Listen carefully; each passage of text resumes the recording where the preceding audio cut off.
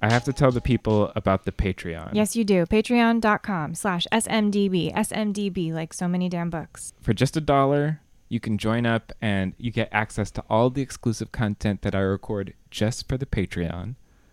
Also, you get to join the book club. The So Many Damn Books book club. It's been some of the best conversations I've had about books. It really always sounds like a blast. I'll usually like come home and just hear like giggles coming from the library.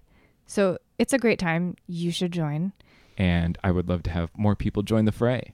You may or may not know that Christopher runs this whole show himself on the hosting side, on the technical side, everything. This is a one-man show, truly. He does it all. Support your boy, Christopher. Even at the dollar level really helps. So join up. Patreon.com/SMDB. I'd love to have you. Patreon.com/SMDB. On with the show.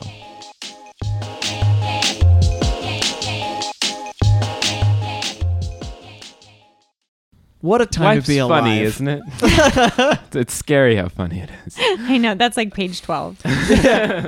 So many damn books. Welcome to So Many Damn Books. I'm Drew. I'm Christopher. And in the damn library today, we have Alissa Nutting with us. Damn. Yeah. Thanks for joining us. You are the author of, most recently, Made for Love, coming out on July 4th, as well as the novel Tampa and the short story collection Unclean Jobs for Women and Girls, which is an awesome story collection as well. And you teach right now at, where are you teaching? Right now I'm at Grinnell College in Grinnell, Iowa. And you live in Iowa and you're out here. Thanks so much for joining us here in Brooklyn. Yeah, thanks for coming. Thanks for having me. Gosh, I'm so excited to have you in the damn library. Tampa was such an amazing, crazy way to get introduced to your voice. Yeah. As a writer. I've never read anything like that book, and that includes like Marquis de Sade. Yeah, and I've never had that experience. I read an arc of Tampa and had that. Me too, like, with the awesome, parental advisories. this enormous parental advisory on the cover, which I've never Memories. seen in the book since. Yeah. It's an honor to have you here with us. I made you a really weird cocktail.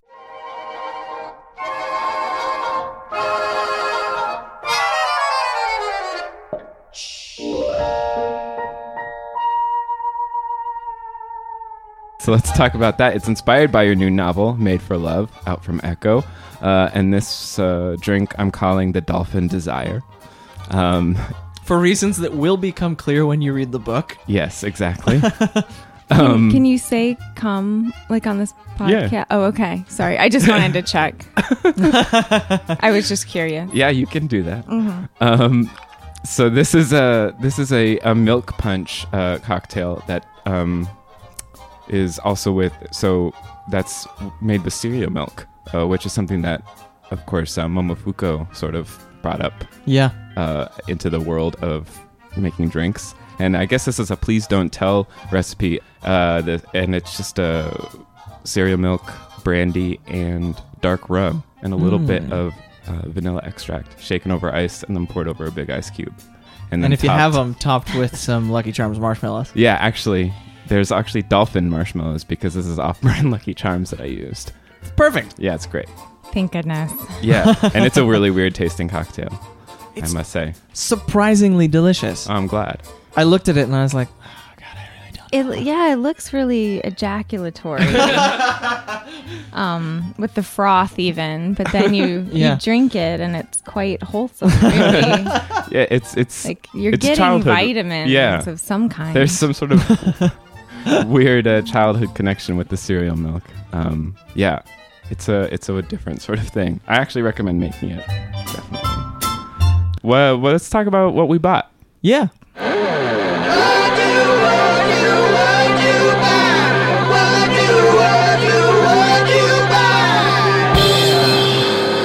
Do you want to start us off, Drew? Sure. I just picked up. Actually, technically, it wasn't me.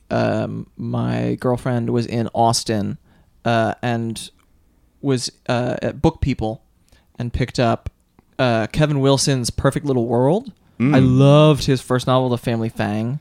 Like my sister and I were really pushing hard to do an adaptation of it, and then Nicole Kidman and Jason Bateman did it, and we were like, well, okay, that makes sense. They have the name recognition for some reason. You know. But I'm just looking forward to it. This one's about a It's cult. like a cult or some kind of family experiment situation. I don't know why both of our voices went up on cult. I don't want to call That it a was cult beautiful. necessarily. We don't want to offend cult members who may be listening to the show, I guess. I wonder if it's or just like a commune, like Lauren Groff's Arcadia. Oh yeah, maybe. That's what I was sort of thinking with that book. Same even sort of color scheme on the. Yeah, I don't know. We'll find out, I guess. Yeah, well, Or I you will Yeah. because you bought it. Yes. I'll read it someday. Alyssa, do you want to talk about what you bought? I bought Universal Harvester. Oh. Right. Yeah. Which I haven't gotten to read yet, but I just found out, I didn't know this. He lived in Grinnell, where I live, for a brief period of cool. time. And the book takes place, in kind of rural Iowa. So yeah, I'm interested, and I like murder. Yeah. I mean, not doing it, reading about it. Yeah. So That's we both have read that. Yeah, I really it's- like that. It's very strange. It's a really strange novel. I'm into that. Yeah. It's such a surprise. Christopher? Yeah, I noticed that they released a new adaptation of Sherlock Holmes all the time, but now they just have Stephen Fry reading the entire.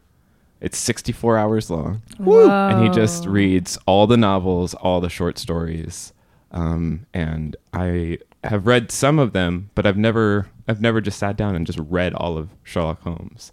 So I'm really excited to have Stephen Fry read it to me. Yeah, that feels pretty perfect. He read Harry Potter to me once Oh. on an audiobook. Although it felt like he was there. Yes.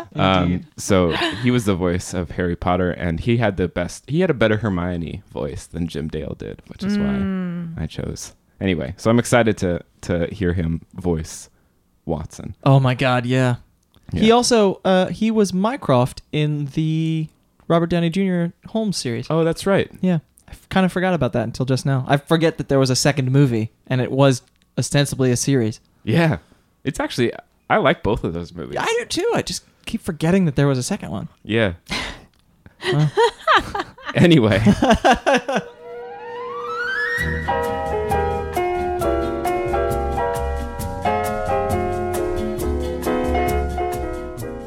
Let's talk about your novel, Made for Love. Great. My way in is Tampa, because Tampa was such a very specifically voiced novel, and so much like high wire stunt work. It felt like that this almost feels like another debut. Like that one's so connected to the character, and this one feels like more like an authorial. I don't know. Just how did it feel coming off of Tampa and then working on your next novel? Yeah, definitely. I think that's a pretty apt, way to put it. Writing Tampa was kind of a lot like this, sort of possession-y, right? Feeling sort of where my own kind of life and thoughts and personhood, right, kind of had to vanish, for sort of such a monomaniacal, kind of voice to take over. But this book has a lot of me in it, particularly kind of the main character of Hazel. I started it kind of when I was on the end of my crumbling first marriage, and I'm like, I'm writing this novel about this woman who leaves her husband, no big deal, no connection, to me or my actual life, right? Like cut to several months later, right? When he's moving out, and that was kind of when I had to step back and say, oh, right. Wow. Yeah. So this was you talking to yourself before you even realized. Very much so. Wow. Very much so. Do you find that happens a lot when you're writing? I mean, yes. So I'm married to the novelist Dean Bacopoulos, and he read Tampa before we met. Not like in preparation, just, like we never planned to, we didn't know each other personally, but he read it, and it was funny because I'd never thought about, the main character in Tampa is in this kind of sham marriage, to sort of cover as a cover story, and she just hates him, right? She hates her husband Ford, and I'd never really thought about that, and after we first met, we're just kind of sitting there drinking, and he's like, yeah, I read that novel, and I thought, this is a writer that's very unhappy in her marriage. And I had no idea, right, that I was, it was really interesting to me, right, that could be such a shock to me, that sort of someone could read that and see it. Huh. But, I think that does happen a lot of times. I think too, it's like the things that you don't want to put into your stories most, right? Oftentimes are like kind of your indelible like fingerprints, that you can't leave out. I remember, just thinking, I'm going to write a story that has like nothing to do, with like death, or like, just sort of being obsessed with death, and I wrote a story and I sent it out, and, the editor like called me and was like, we want to publish this. It was, such a great meditation on death, and you're just kind of like, fuck. But I mean, I think that's definitely something I'm learning, like going from kind of like a writer in, my mid 20s to a writer in my mid 30s, is like to lean into those things, whereas before, I mean, I was kind of constantly trying to like escape myself and escape my obsessions, right, and sort of branch out and go away from them. Now I really I really try to go deep into them, and I realize them as part of what makes me as a writer.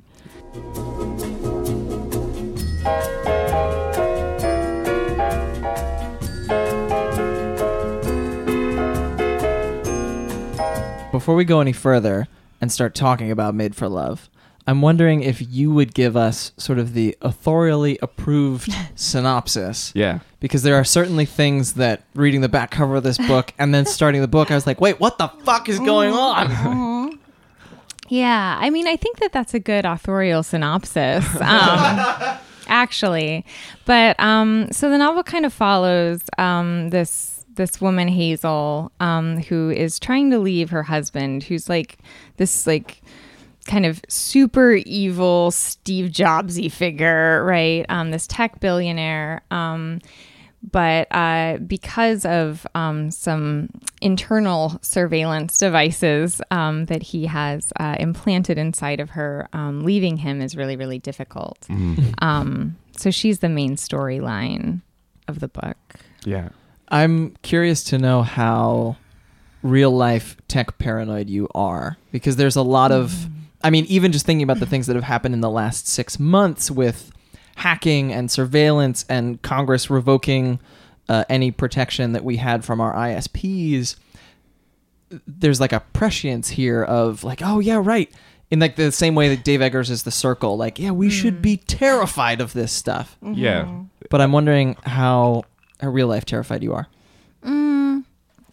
Yeah, that's a good question. I mean, it's hilarious too, because like the ways in which like the times at which, I'm like so willing to give up, my security are usually like extremely dumb. You know what I mean? Like, so I'm on like a Domino's pizza app, on my phone, right? And I really, I mean, like I would sign away anything, for like the free Cinesticks. Like, I mean, I think I'm like too dumb to be truly paranoid, you know?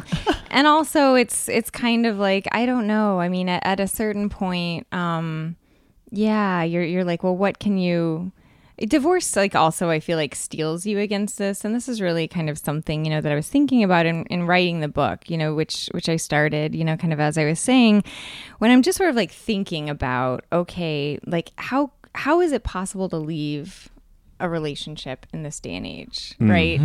Like truly leave it, right? I mean, because you always sort of have that like digital, right? You know, Right. kind of like space that people can see and tap into and watch you from and surveil. You know, so I mean, I was really interested in that in writing this book, and also kind of really just kind of learning to give into that, right? Because like I was married for 12 years, and when you're with someone that long, there's not a whole lot that they don't know about you. And it's terrifying to have that person then walking around on the planet like with no alliance or loyalty, right, to you anymore. Like knowing, you know, the best of you, sure, but also, you know, more importantly, like the very, you know, worst, like most humiliating, most unflattering, etc. I mean, and that, to me at least, that was something I really had to come to terms with in order to end a relationship, you know, and get divorced. It was a really big hurdle. So I was thinking about that. And that's really on the page. I mean, Hazel is so that's something that's definitely on her mind, is how much he already knows about her, and it feels like you took that and ratcheted it up to 11 by saying like not only do you feel that emotionally, but there's also a surveillance tape of her walking around at all times since the moment she appeared at the hub. Correct. Which seemed like a terrifying place to live. The sleep helmet thing in particular, that they wear to go to sleep in, that like see that that spoke to me, because I have that little app that, again, like I also was just like, I care about my privacy, but sure, app, have something that stays open while I sleep. That like measures your how much you move in your sleep and wakes you up when you're at the end of a REM cycle, apparently. And so I could see myself reading a pitch for a helmet like that and being like, interesting. No, I mean, me too. You know, I'm sleep is a bad thing for me. You know, like I've always had this really rough relationship with sleep. You know, and yeah, would do about anything. But I mean, I think it's also like this weird relationship where, you know, it's I think we don't just kind of look at it as an issue of privacy. I mean, it's also this kind of like gain of intimacy, you know? And I mean, I've used that app and I've had things that stay open while I sleep. I use them a lot more like when I travel and I'm sleeping alone, you know, and I find myself almost comforted, you know? And I mean, you know, like there are even like practical levels, you know, I mean, just like as a person, you know, like, you know, unfamiliar, right? You know, kind of like with an area, sometimes like having your cell phone in your hand, right? Just sort of like gives you this sense of security. But I mean, I think it goes way beyond security into like loneliness and companionship, and really just wanting to not be alone. But I mean, technology is great because you can have that companionship while being like as selfish, right, as you want to be. I mean, that's why I sure enjoy it. Yeah, I think that's part of the reason why it's so addicting. Yeah.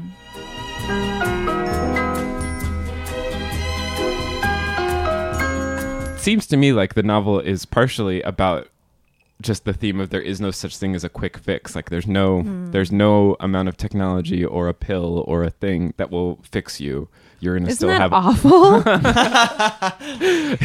I don't know.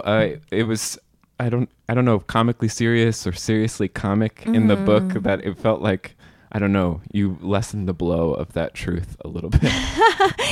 Thank you. I mean, I think that's like the thing too, that like just as a like really flawed individual, like I keep failing to learn. You know, it's like I'm constantly going for the shortcut. You know, like I remember that kind of like marshmallow psychology test, right? Where you can get like a marshmallow right now, or like several marshmallows if you just wait, you know, and I would never have waited, right? And I mean, I keep, I don't know, it's shocking to me, and almost like I'm almost a little bit proud, right, of the way I really like refuse to grow and learn, you know, in terms of understanding understanding, like this actually isn't gonna do it. Mm-hmm. You know, like our entire kind of culture is built around like selling you, right? Like the next shortcut. I seem to be so committed to falling for it every single time. Yeah.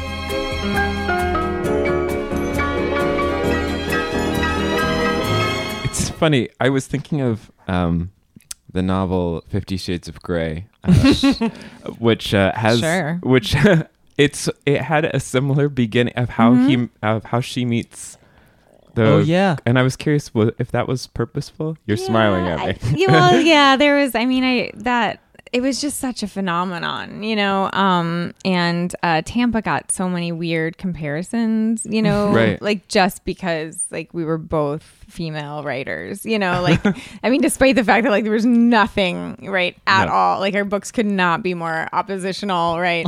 But it just got so much. So it was really in my brain, you know, because I'd had to talk about it a lot.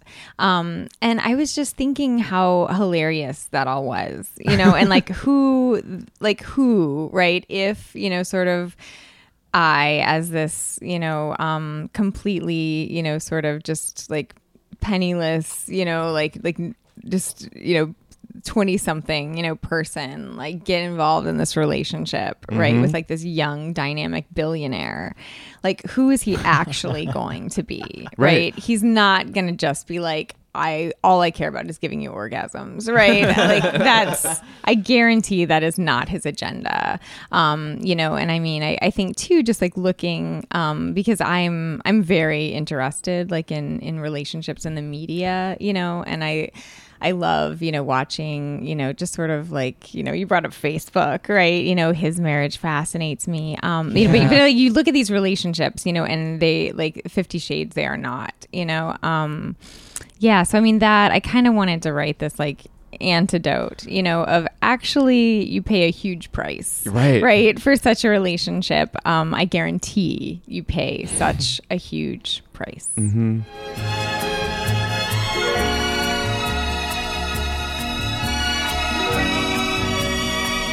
So we've talked a lot about one side of the story, but there's another side of Made for Love, which is is this character Jasper, who I guess you could just say is sort of like a Holly Golightly character, sort of. Interesting. Like Breakfast at Tiffany's. That's how he lives his life, is by women with money. And then there's this entire plot of dolphin sex. I've said this to so many people as I've like been reading the book and just burst out laughing, or come back from like a lunch break at work, and my colleagues are always like, "What are you reading?" And I'm like, "Well." Yeah, it's this funny thing I do with this book. I make other people bring that part up. Literally, it's not so that even I can on the watch back. you. Yeah, just so I can watch like the squirming and like the ways, like the various like hoops that are jumped through right before like you allow yourself to say the phrase dolphin sex. It's fascinating. The chapter where Jasper is introduced, you're like, who the hell is this dude? I'm gonna okay, he's like a Jesus-looking con man. Cool. And then you keep asking, what's happening? Can you talk a little bit about the origin of this? Sure. Or is it illegal? I mean, I think we can preface the entire conversation with the fact that like he never fornicates with a dolphin in the book. So I think we're on solid ground, totally. Right? Legally speaking. But so, you know, Hazel, the thing about Hazel, you know, who's kind of the female protagonist, she does marry Byron like in a lot of ways for money, but she really expects to fall in love with him. You know, she really, you know, it's not sort of like this marriage of arrangement, right? Where they both know, which I think if that had been the case, she would have been okay emotionally, maybe, and Byron, probably would have been okay as well, because it would have been more like a contract, and they both would have understood what was expected of them. Instead, Hazel had no idea what was expected of her, and her expectation was that if I just sort of try, or invest myself or spend enough time with this person or whatever, I'm going to fall in love. That's the danger of growing up with Beauty and the Beast. Really? Oh, gosh, what a good point. What a really good point. Yeah, I mean, truly. And it is a dangerous myth, and I mean, it's certainly one that I fell into, it's hilarious because I really I got married very, very young. And I did it as this kind of safeguard against loneliness, I thought, right? I really thought, well, this way I'll never be alone, right?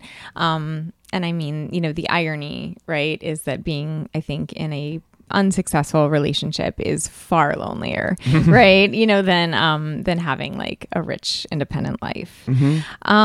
So yeah, that was a lesson learned. But Jasper's like Hazel in some ways and not like her in others. I mean, they're both kind of getting into these relationships. Again, they're sort of like that capitalism thing, Jasper really doesn't ever want to be in love. He sees being in love as sort of being on the losing end of a power dynamic, right? Yeah. So he wants to he sort of wants to be with women and sleep with women in sort of this, false way so that, he's never kind of vulnerable or exposed, and Hazel's kind of entering into this relationship in a false way because she really thinks that that's the key to sort of getting to a truthful place. One of the things I loved about Jasper is how proud he is that he's like, I'm attracted to anybody. Yeah. I think that is it's a funny thing to be really proud of yourself about. Because everybody's attracted to everybody? Yeah. Or? I don't know. Just that he puts that out as I have this amazing talent, a superpower. That he believes that is a superpower is really interesting.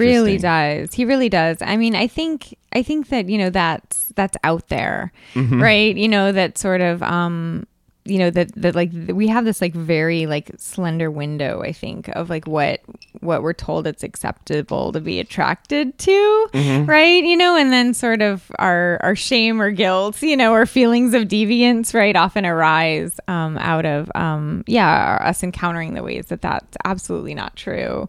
But I mean, he very much he himself is very much fits into that window, right, of mainstream attractiveness. So I mean, I think for him it's like this benevolent gift of charity, right, that he has, right, that he can get aroused, right, with someone who doesn't look like a cover model. You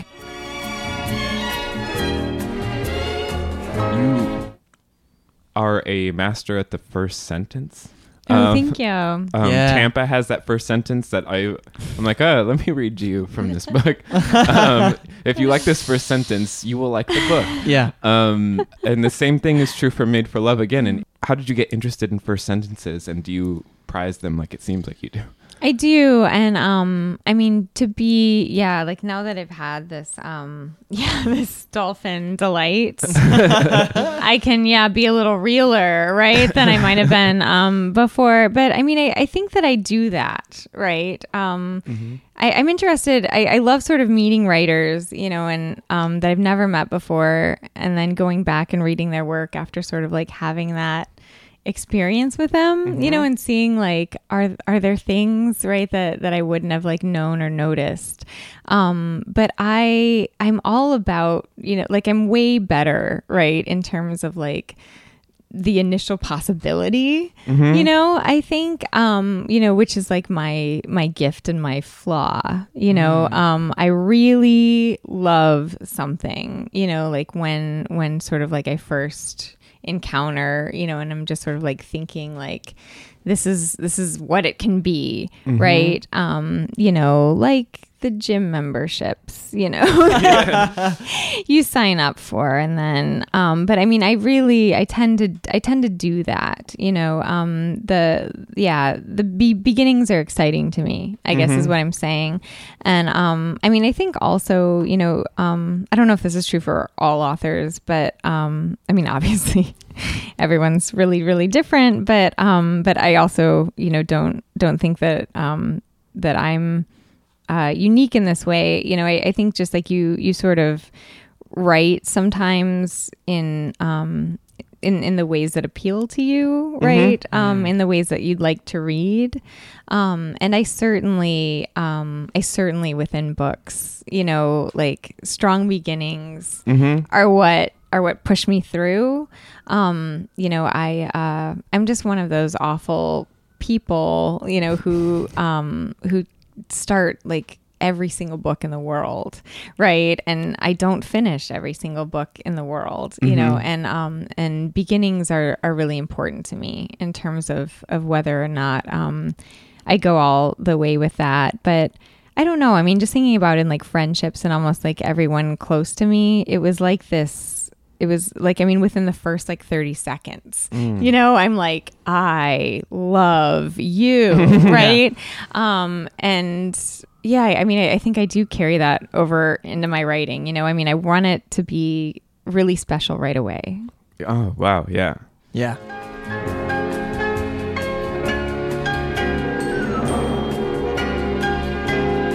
Let's pivot just a second here. I mean, Made for Love sometimes had the feeling of a short story writer at work. I think that's partially because I love your short story collection, but I was just thinking like sometimes the way that Hazel's mind will wander was just like enough for a short story at some places.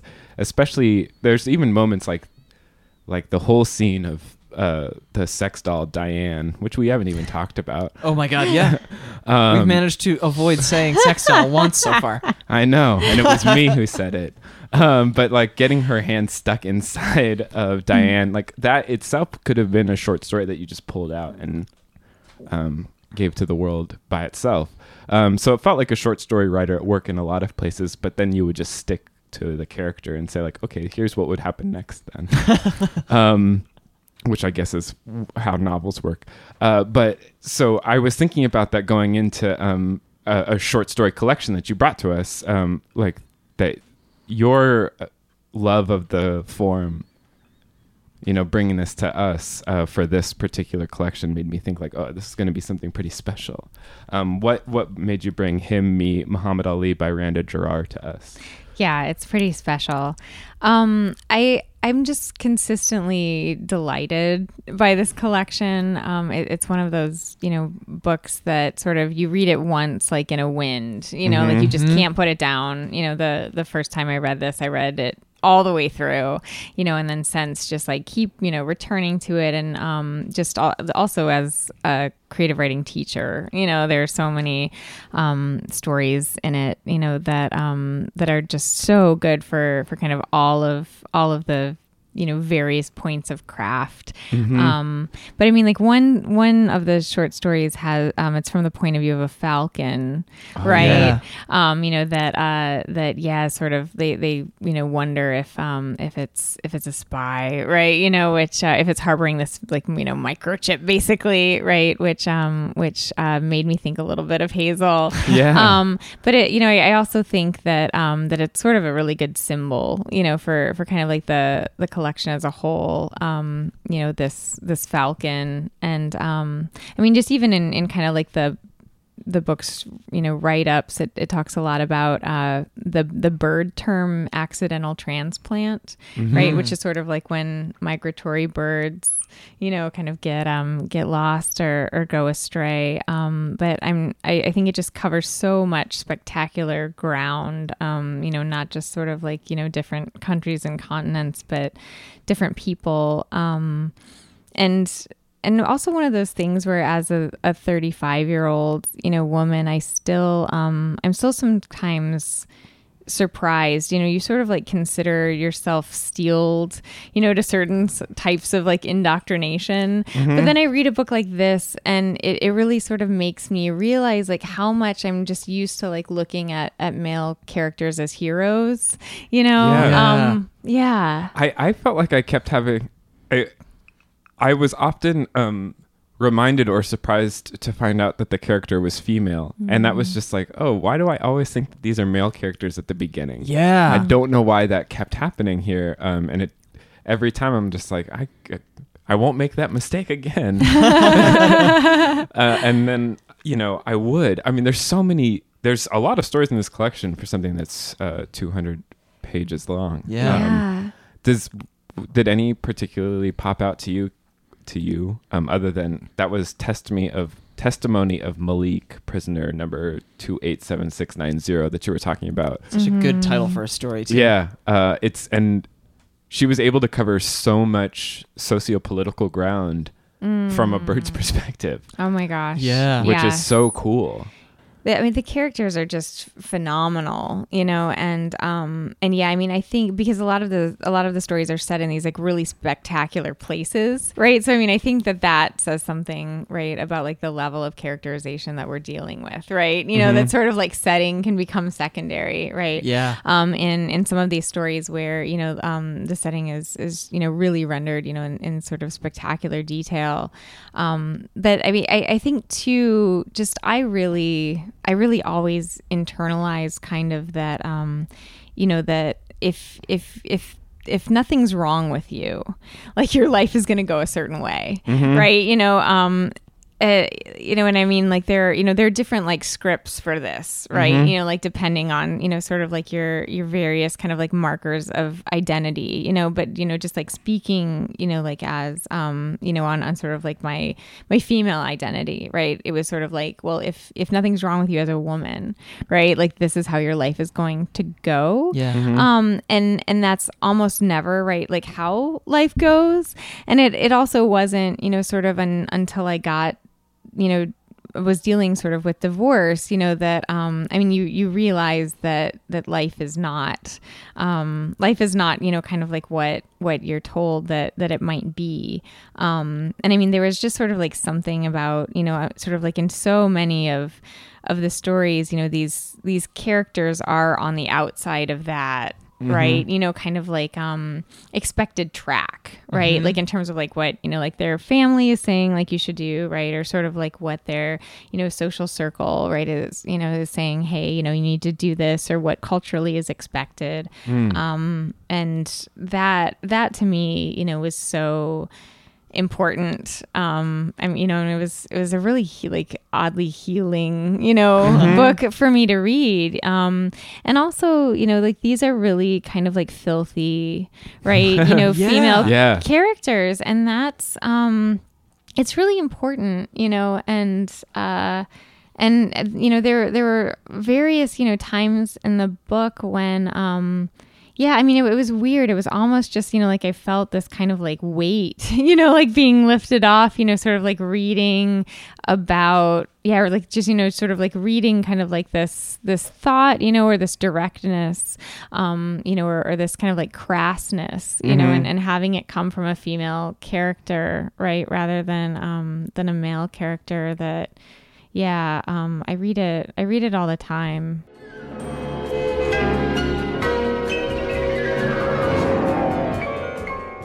Of course, I'm reading this partially. I'm reading this because you recommended it. So I'm thinking about it in relation to your work. And in this book, when normal sex shows up, I mean, it's all as transgressive as it feels. It's normal. It's just like masturbation, and the only sex scene is a lesbian sex scene. But the cultural expectation here is really interesting. Of how just normal sex is as transgressive as something that you deal with in your work. Yeah. No, definitely. And I mean, I think that like that is one of the things that sort of like my writing does, right? You know, like I really think about sex, you know, in my writing. And I mean, I find it odd, you know, just sort of like in collections and novels where it's absent. You know, I don't know. I mean, it seems like a weird omission, I guess. And I mean, I understand, you know, sort of the, you know, I think for a long time, you know, it's been kind of like a real gatekeeper, right? You know, and it's like a great mark of like privilege, you know, who's allowed to write about sex, you know, and who isn't. And yeah, so I mean, you know, just in this collection in particular, you know, just with each characters and the ways that it's rendered, and also, I mean, the you know, just how kind of intrinsic it is, you know. I mean, there's sort of like this offhanded line about her, you know, having like found her mother's, right, like diary, right, which is filthy, right, and right, that's I have that one open. Yeah, I mean, things like that. It's like you really can't. Yeah, I don't think you can sort of like make enough, you know, of just sort of like what those like offhanded details, you know, like do, right? That she was a mother and she had, you know, like this like, you know, sex life. That it's oddly not. I mean, not oddly. You know, it's great to see. I don't think I would read any family member's diary if it turned out to contain details like that. I think I would probably put that away. Well, like when you got to that point, yeah, you'd be like, oh, nope. Yeah, that would be the time to turn that off.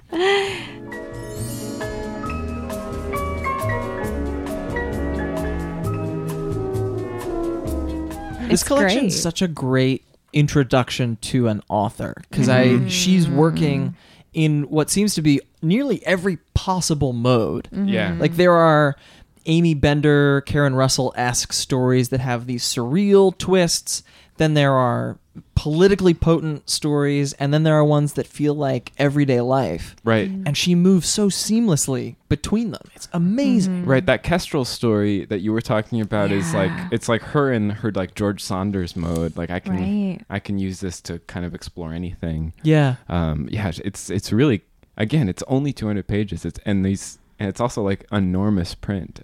So it's sort of awesome in that way too. You cover so much ground in like 10 pages. Oh, I know. Absolutely. Yeah. And it's funny. I mean, just every time, I don't know, every time I go back to it. Yeah. Too. It's like just it's that great thing in your brain where, I forget I'm reading the same book, right? Yeah. You know, like suddenly I'm like, and I have to like keep reorienting myself. And I mean, I think, you know, that's also, they say that sort of like when you travel, right? Like your brain, you know, just having it mixed up, you know, how you like go to like the corner store, right? And buy like a soft drink, right? Like activates, you know, like parts of your brain, right? And like certain just like aspects of like thought and creativity that won't happen, right? If you're not like in the sort of new, you know, this book really does that, you know, for me, where it's like I read it and I feel like I've read 10 books, you know, I sort of like have that gain, right?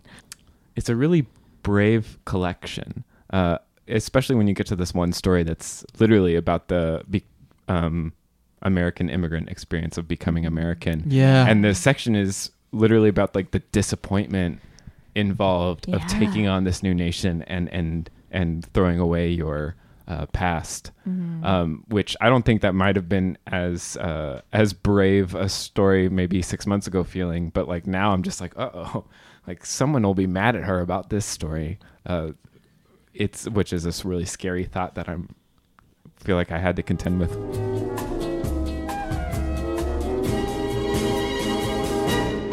Well, thank you so much for bringing this collection. It's I recommend it highly. To Yeah, anybody, me too. Along with your work, but let's also just move into recommendations. Let's start recommending a bunch of stuff. Yeah.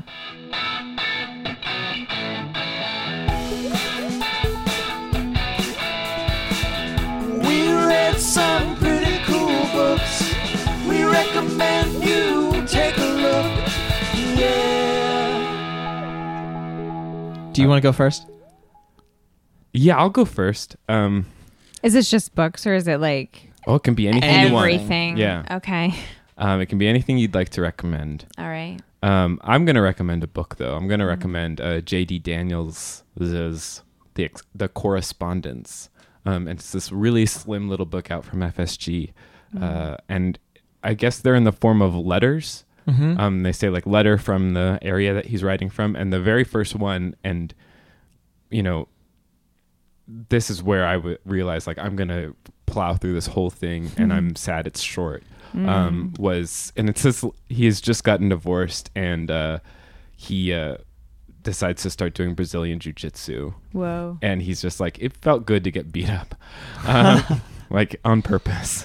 And from that point on, he lets himself focus on something, and then really like there'll just be a left turn in something bizarre, another thought process that he was having that was obviously tangential to what he was talking about. It's an incredible, weird little. It's really tiny. It's like 130 pages. Cool. But it's a cool little slim volume, and you get to know so much about this writer.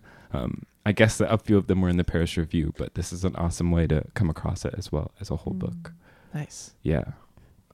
Do you want to go next, Alissa? Oh, no. No. Okay. Drew? Okay. I'm going to... It is narrative focused, but it's not a book. It is a Okay. podcast. The Adventure Zone, Okay. which for anybody who's familiar with My Brother and Me, the satirical advice show, it's the three McElroy brothers and their dad playing Dungeons and Dragons, which they did as like a goof for like one throwaway episode, but it's run for maybe 2.5 years, and things are coming to a head right now, and I'll be curious to see if they continue the show. But on a narrative level, the storytelling that they are doing is incredible. Wow. Like, yes, there are these moments of roll a perception check, and you hear like dice roll in the back, and they're like, I got a critical fail. So there's like some elements of the nerdiness involved, but also like narratively, I can't wait for Griffin McElroy to write a novel. Because the There you campaigns go. that he's putting together, I'm like, holy shit, you're doing this better than most people in fantasy today. I deeply want to play Dungeons and Dragons someday. I've never been asked or been invited to join someone's group, but This show has gotten me into it. Just put out a call. Yeah, this let's, is it. Let's talk, my man. Yeah, let's do it. I bet you can make it happen. I think so. Listeners, if you'd like to play with us, please write to so many damn books at gmail.com. Mm-hmm. Done. We don't get enough emails. Are you ready now? Yeah, no. So I can recommend a horror movie. Ooh. Here Comes the Devil. So it was released in 2012. It's a Mexican film. Narratively, it's amazing. It's one of those things. I mean, I think in horror, so often it's like whether or not you enjoy it depends upon sort of like like the twist, right? You know, so it's like, it sucks when the twist comes, you know, like you sort of predict it too early, Yeah. right? You know, or then sometimes like it comes and you're like, wait, that doesn't even make sense, right? You know, or like things don't add up, you know, and this, I mean, it just like straddles like that great line, right? Where you're like, well, maybe in all possibilities, right? Or like equally, you know, like terrifying Cool. and creepy, right? You know, so that, I mean, when you do find out, it's more just sort of like an unveiling of the truth, right? You know, like rather than this like, you know, like affirmation or disappointment. Yeah, phenomenal. Wow. Cool. I love horror movies. Me too. I love scary stuff. Me too. I can't do it. Thank you so much, Alissa, for joining us. Oh, Yeah, for and thank you having for me. these books too. My God. Yeah, we are big fans of all of your work, and Thank you. everyone is going to get blown away by how awesome Made for Love is. Thank you. Yeah. cool. All right. Bye, everybody. Goodbye. You are not a robot. You're lovable, so lovable, but you're just trouble. Guess what? Well, let's Oh my God, I talk- just got a marshmallow. They're good. It was awesome. yeah. It was so surprising. I was like, what is this? This is not an ice cube. It's like you win something. Yeah. The sips when you get a marshmallow.